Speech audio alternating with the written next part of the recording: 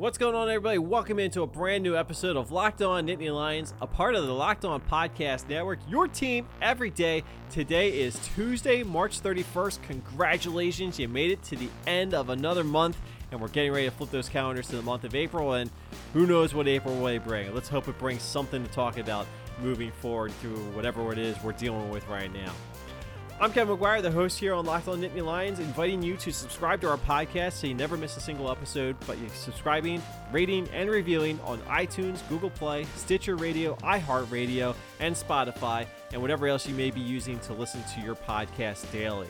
We also invite you to be a part of the show, and the best way to do that is to send your questions and your comments to us on Twitter at Locked On Nittany, and check out our Facebook page at facebook.com/LockedOnNittany. We also have a YouTube page, so if you like listening to podcast audio in your YouTube browser, you can go to youtube.com and search for Locked On Nittany Lions. We should pop right up there for you, and we'll have some clips up from this episode coming up today on the YouTube channel.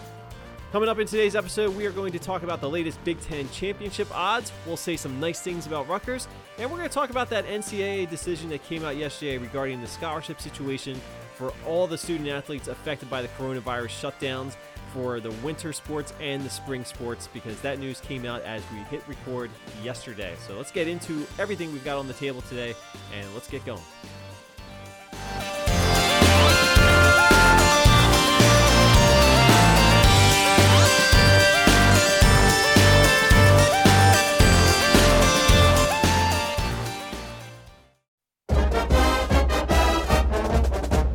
On Monday, the NCAA officially made their decision on what they were going to do with scholarships for anybody who was affected by the coronavirus pandemic shutdowns that really brought a halt to the entire NCAA collegiate model in so many respects.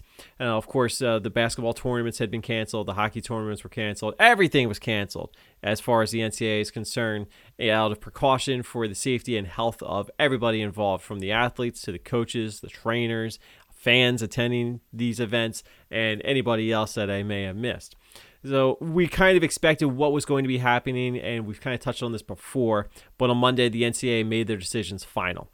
Basically, what it comes down to is any winter sport athlete is basically done. They're not going to be getting an extra year of eligibility. But if you're a spring athlete, a spring sport athlete, student athlete, you are going to be getting some good news, because the NCAA is going to give everybody that's involved with a spring sport an extra year of eligibility. That's great news. It's sort of what I expected was going to happen. I thought they were going to be much more lenient to any athlete that takes place in the spring semester. And while it's a disappointing end for any winter athlete like basketball players, hockey players, their eligibility is not going to be reinstated. And now it's unfortunate, obviously, because a lot of players like Lamar Stevens at Penn State were really looking forward to getting a chance to play in that NCAA tournament. That is no longer a possibility, because basketball players and any other winter athlete will not be getting an extra year of eligibility.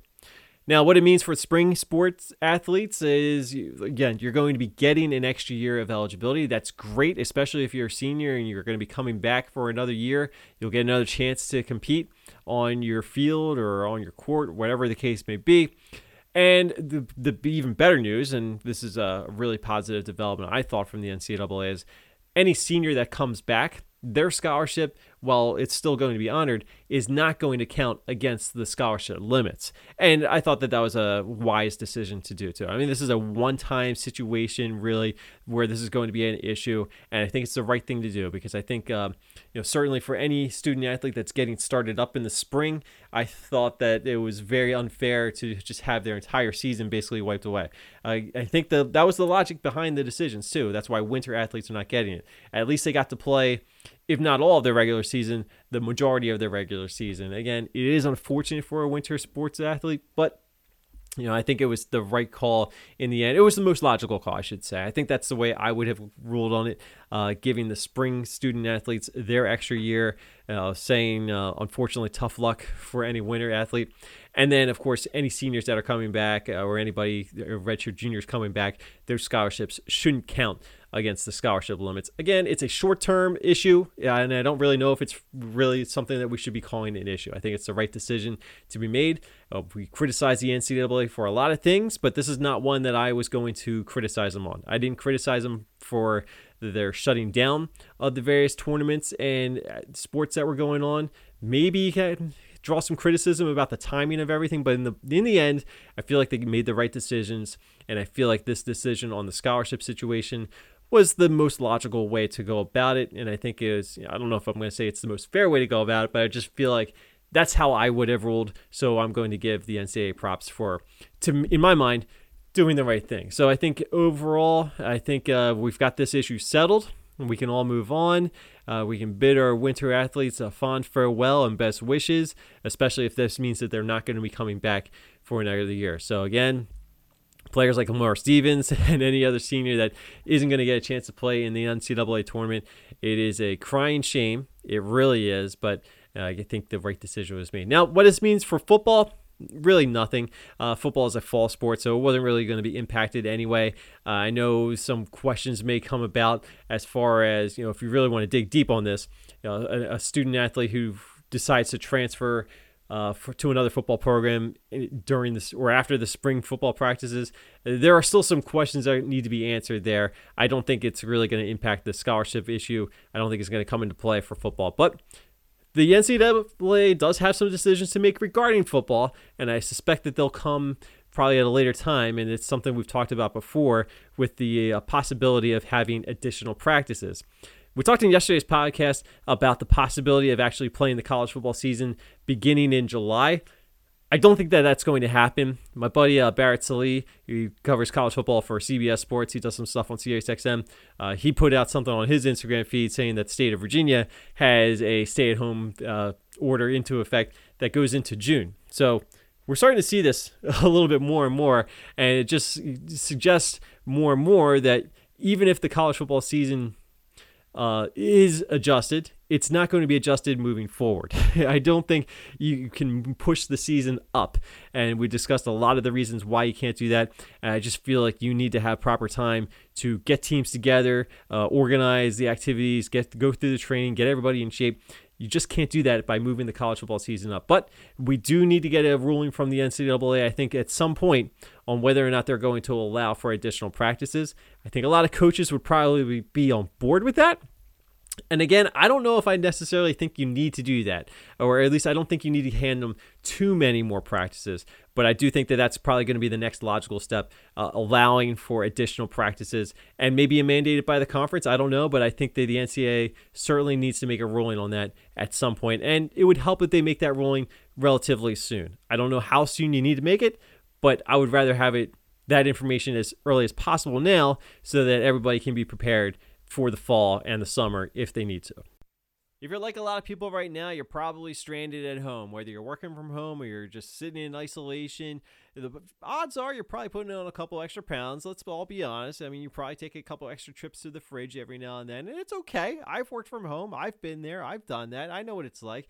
But maybe now is the time you're starting to think that, hey, geez, I may be stuck around here at home for a while. How am I going to stay in shape? I don't want to spend thousands of dollars on an exercise bike. The gym's closed right now. What do I do? Well, the good news is EchelonFit.com is here to help you out.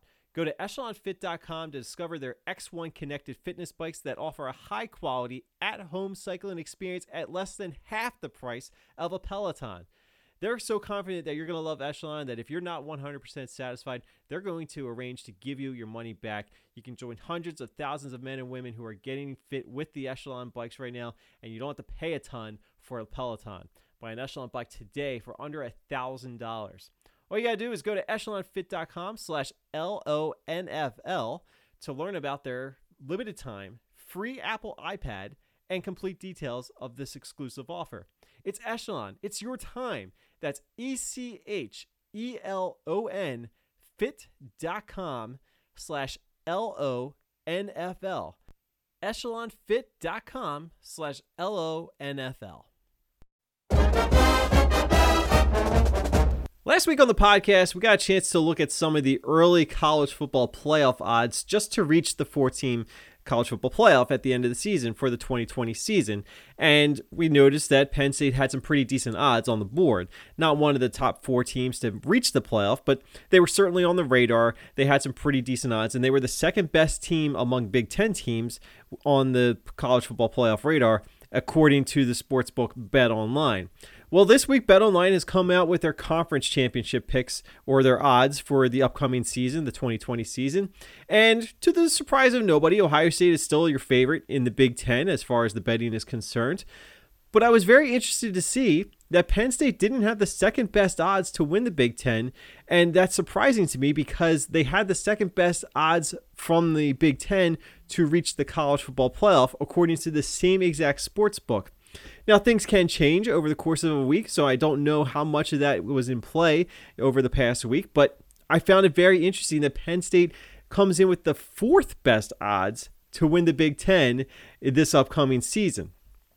As I said, Ohio State is the favorite to win the Big Ten. No real surprise there with all the talent that they have. They've won the last couple of Big Ten titles, and they look very strong as a candidate to reach the college football playoff this upcoming season. In my mind, and I've said this time and time again, and I feel like I've said it the last couple of years, Ohio State is going to be the team to beat. Does not mean that they can't be beaten, but they are going to enter the year as the favorite, and I see no reason to really suggest that that's going to be changing anytime too soon. So 4-9 odds for Ohio State to win the Big Ten. Not real surprising. It was actually kind of to be expected, I think, as far as that's concerned. But what surprised me was that Michigan comes in with the second best odds at 7-2. Now, I'm very curious about this because Penn State and Michigan had relatively the same or within a very small fraction of the same odds to reach the college football playoff. So it's not necessarily a shocker that Michigan comes in slightly ahead of Penn State on this early betting board to win the Big Ten title. We also know that Michigan is Michigan's one of those programs that will tend to get a little bit more favorable odds just based on the number of people that will tend to bet on Michigan. And a lot of people think, maybe this will be the year that Michigan finally beats Ohio State. But the odds tell me that there are enough people out there who are going to put some money on Michigan just to kind of maybe go against the grain with Ohio State, because I think there's more value in not betting on Ohio State. Unless you like guaranteed money or more likely money, I think Ohio State's a safe bet. But if you want to get a little bit more bang for your buck, you're going to go with another team. And Michigan would be a pretty easy name to go with that route. Obviously, you figure that Jim Harbaugh is probably going to have to beat Ohio State at some point. Maybe this will be the year, although we'll see. We'll have to wait and see. But, Michigan's still going to be a pretty decent team. And if they work through their schedule, they get the Penn State game at home this year. You can start to see a possible path to Indianapolis for that Big Ten title game. And if they get there, they will probably be the favorite. I think any team that comes out of the Big Ten East is probably more likely to be the favorite in that game. So you can start to see why Michigan would start to get some pretty decent odds to win the Big Ten title. Again, nothing real shocking. And then Penn State still doesn't come in with the third best odds. The team ahead of them is Wisconsin, getting 9-1 odds. And this kind of makes sense too, because Wisconsin's coming out of the Big Ten West. They should be the best team in that division.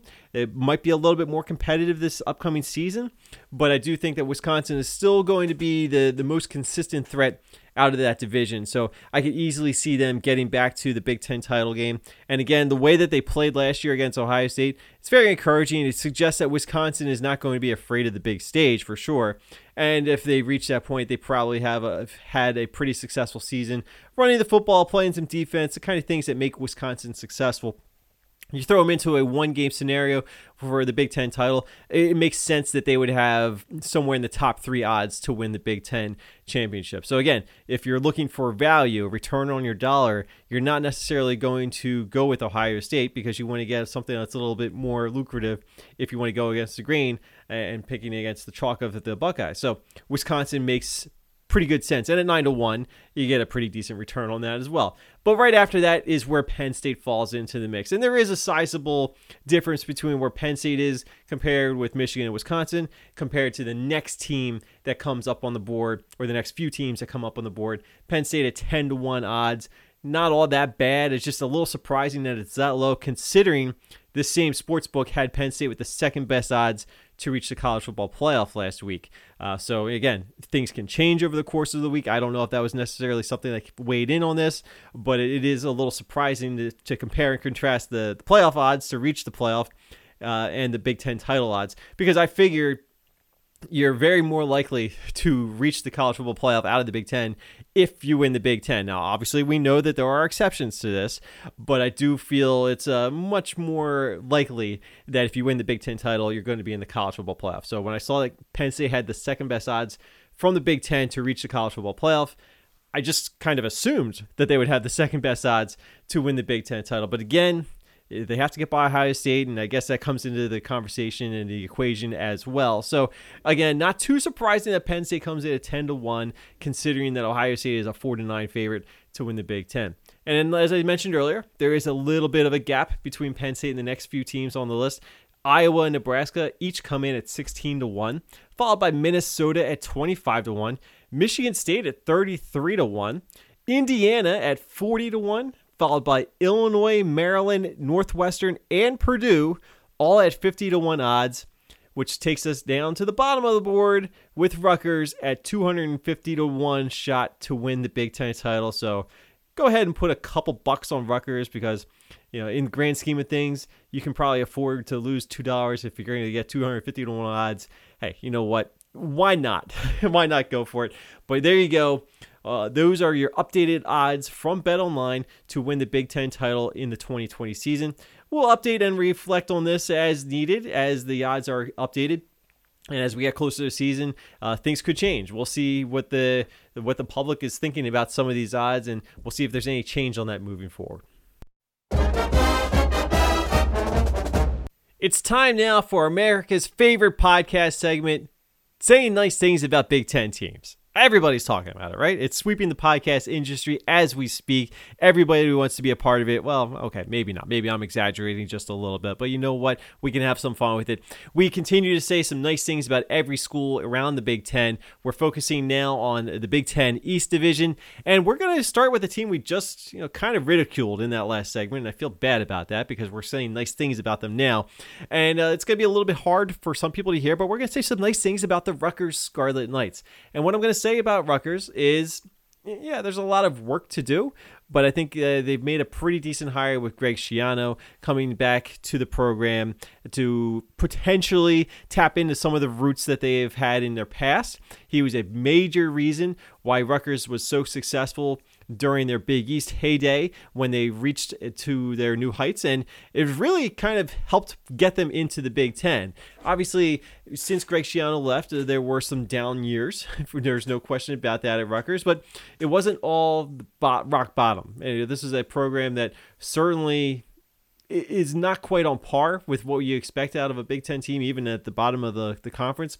But I think the fact that there is so much work to do, there's so much room for improvement, I think a guy like Greg Schiano can come in and start to command some authority and gain some respect moving forward. And he can always go to what he did at Rutgers before.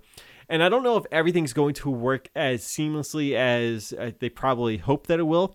And I would guess that Greg Schiano is smart enough to know that he can't do everything that he did back in the days of the old Big East.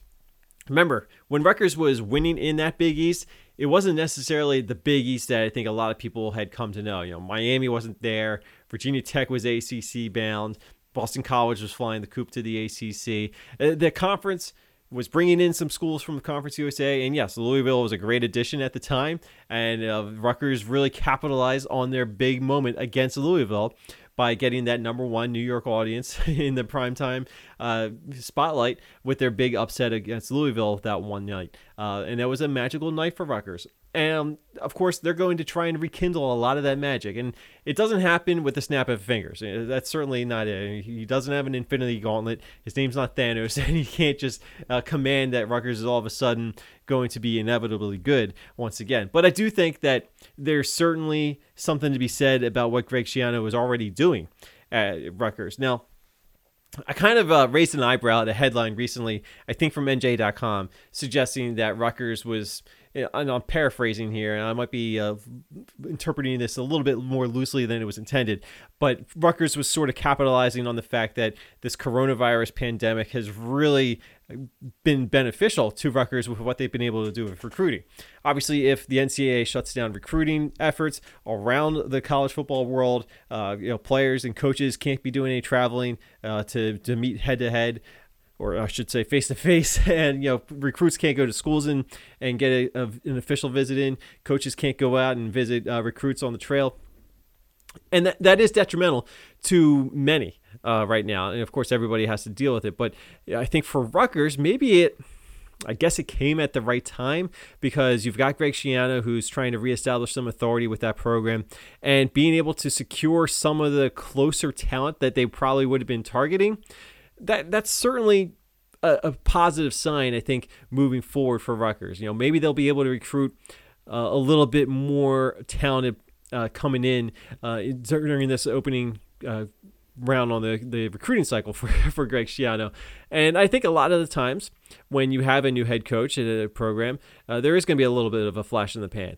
And I think the key for Rutgers is to make sure it's not a flash in the pan. Maybe you'll get a couple good recruits in that first recruiting cycle, getting some in-state pride maybe, and getting some excitement about that program once again, in a program that desperately needs it. And I think everyone can look to see what Greg Schiano had done before with this program. And that helps. I think that can be something that they can build a foundation with moving forward. And I wonder what the ceiling can potentially be for Greg Schiano and Rutgers. Now, again, this is going to be much more difficult to have the same kind of success at Rutgers now compared to what they had when they were at the Big East and competing for Big East titles. This is a much different animal. We've already talked so many times about how loaded Ohio State is year in and year out. Michigan, even though people poke fun at the shortcomings of Michigan, there's a lot of good things that Jim Harbaugh has been doing with that program. And of course, Penn State is not going to be going anywhere either. This is a program that James Franklin has really built into something that can be a little bit more consistently productive in so many ways. So Rutgers has a stack decked against them. Or a deck stacked against them.